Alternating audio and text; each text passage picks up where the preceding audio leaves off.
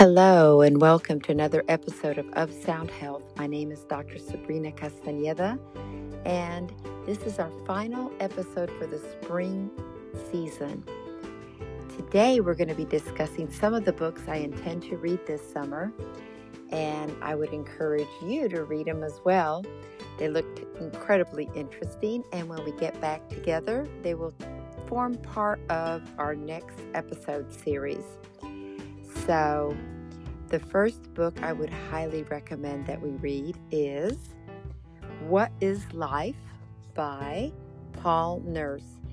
He is a winner, a Nobel Prize scientist, and I've read many of his articles, and I'm so looking forward to his book. In this, he describes 5 great ideas in biology and their uses. So that's a great way to start understanding more about contemporary biology and many of the things that we find ourselves confronted with every day regarding our health and our healing. And talking about health and healing, I already read one of these books, but I'm actually going to reread it as kind of a prequel review for the second book by Norman Doidge. I think it's Doidge. The Brain That Changes Itself. He's a doctor that talks about stories of personal triumphs from the frontiers of brain science. What I really enjoy about this book is he explains very clearly the history and provides lots and lots of case studies about how the neuroplasticity of the brain helps us heal ourselves, and that it is truly our behaviors, moods, and thoughts that can change our brain and change our lives. So while that's not a new book, his newer book has just come out in paperback, and it's called The Brain's Way of Healing: Remarkable Discoveries, Recoveries from the Frontiers of Neuroplasticity. So he goes in more depth about neuroplasticity in his second book. So I'm super thrilled to be able to read that.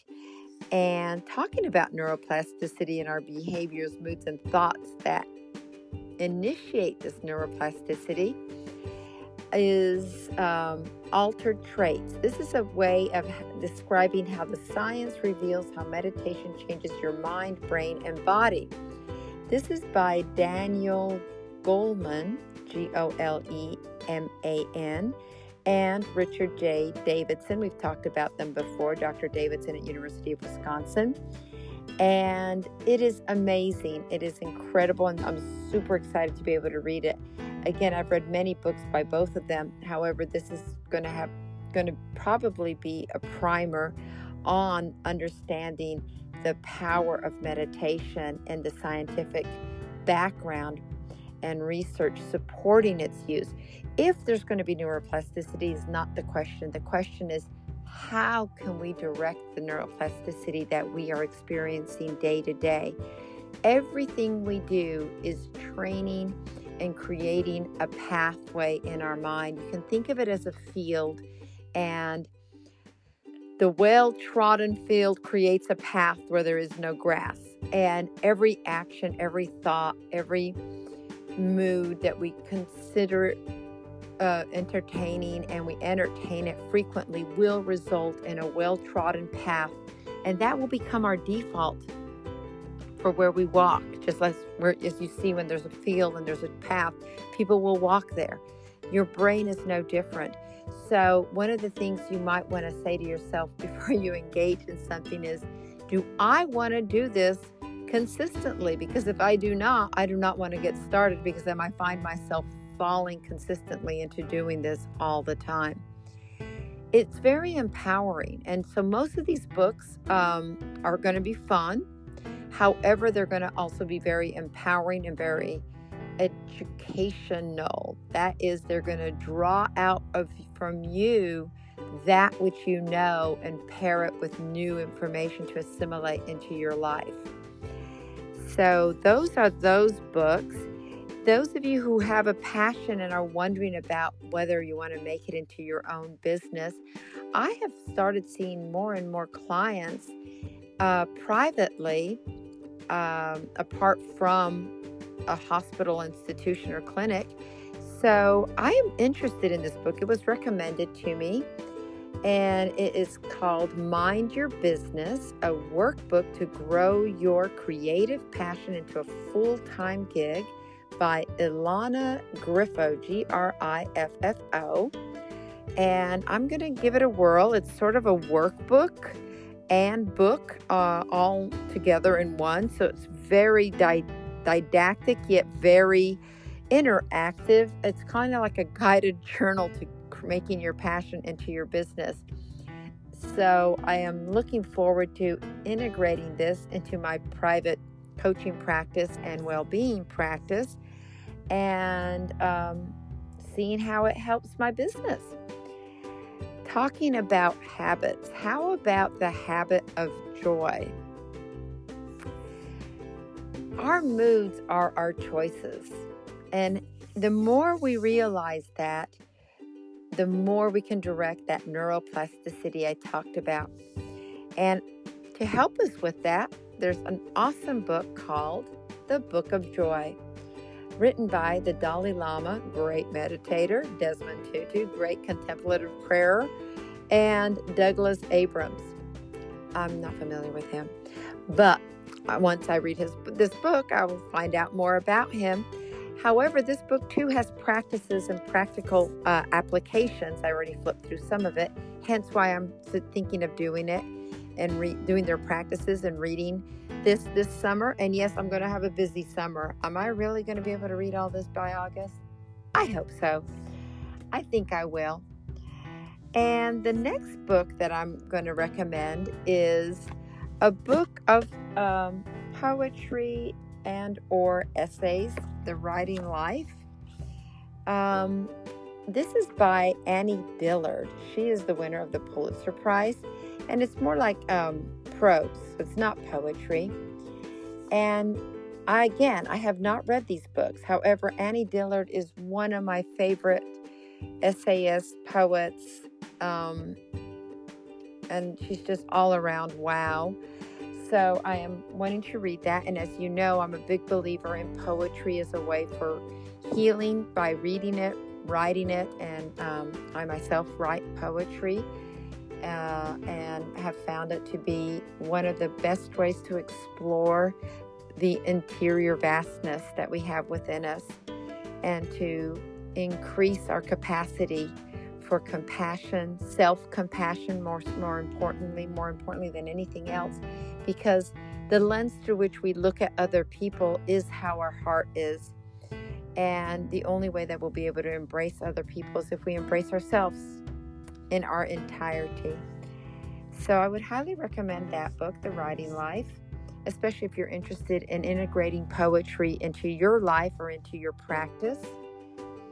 The other book I'm going to be reading, which is an investigative reporter goes exploring many of the mind-body modalities that we talked about in previous episodes. It's called The Magic Feather Effect, and it's by Melanie Warner. And it looks incredibly fun. She goes to visit energy healers, hypnotists, everything, right? The gamut.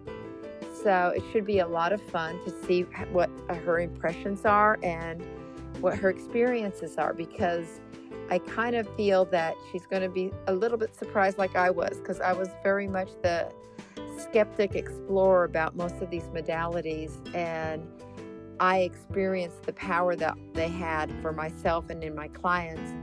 And I can only say that I am so happy that finally technology has caught up that allows us to research it, to expand on these modalities, to research these modalities, and finally get them to the people that can benefit from them most, which is everyone, but maybe people on a healing journey or a spiritual development journey will find these even more helpful.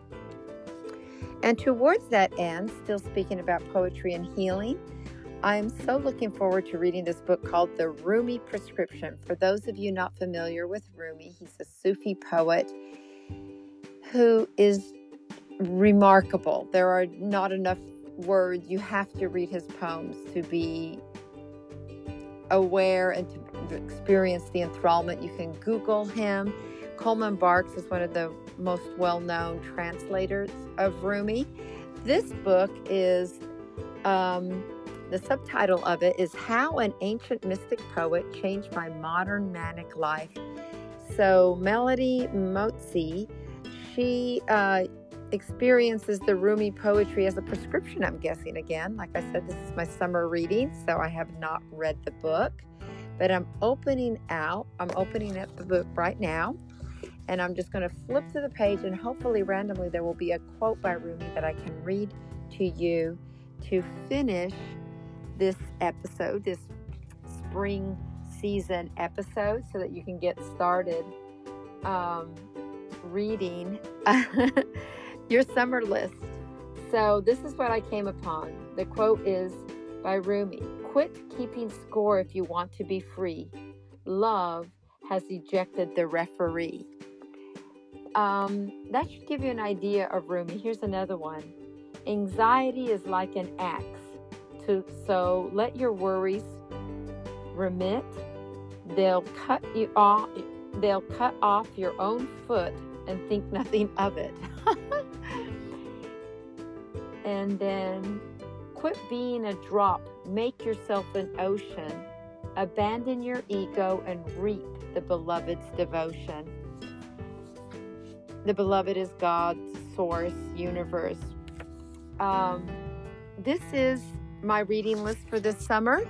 I look forward to meeting up with you all again in August, where we will have a lineup focused on continued well-being and more adventures in the journey to healing, health, and personal and spiritual development. Thank you so much for having heard the spring season, and I hope that you find these books fascinating as I have found them and worth their time for reading.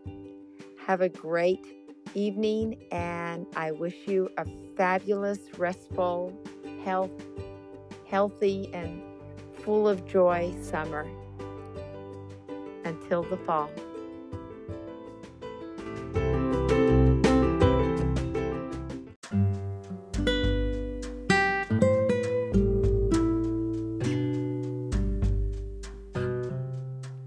Thank you for listening today.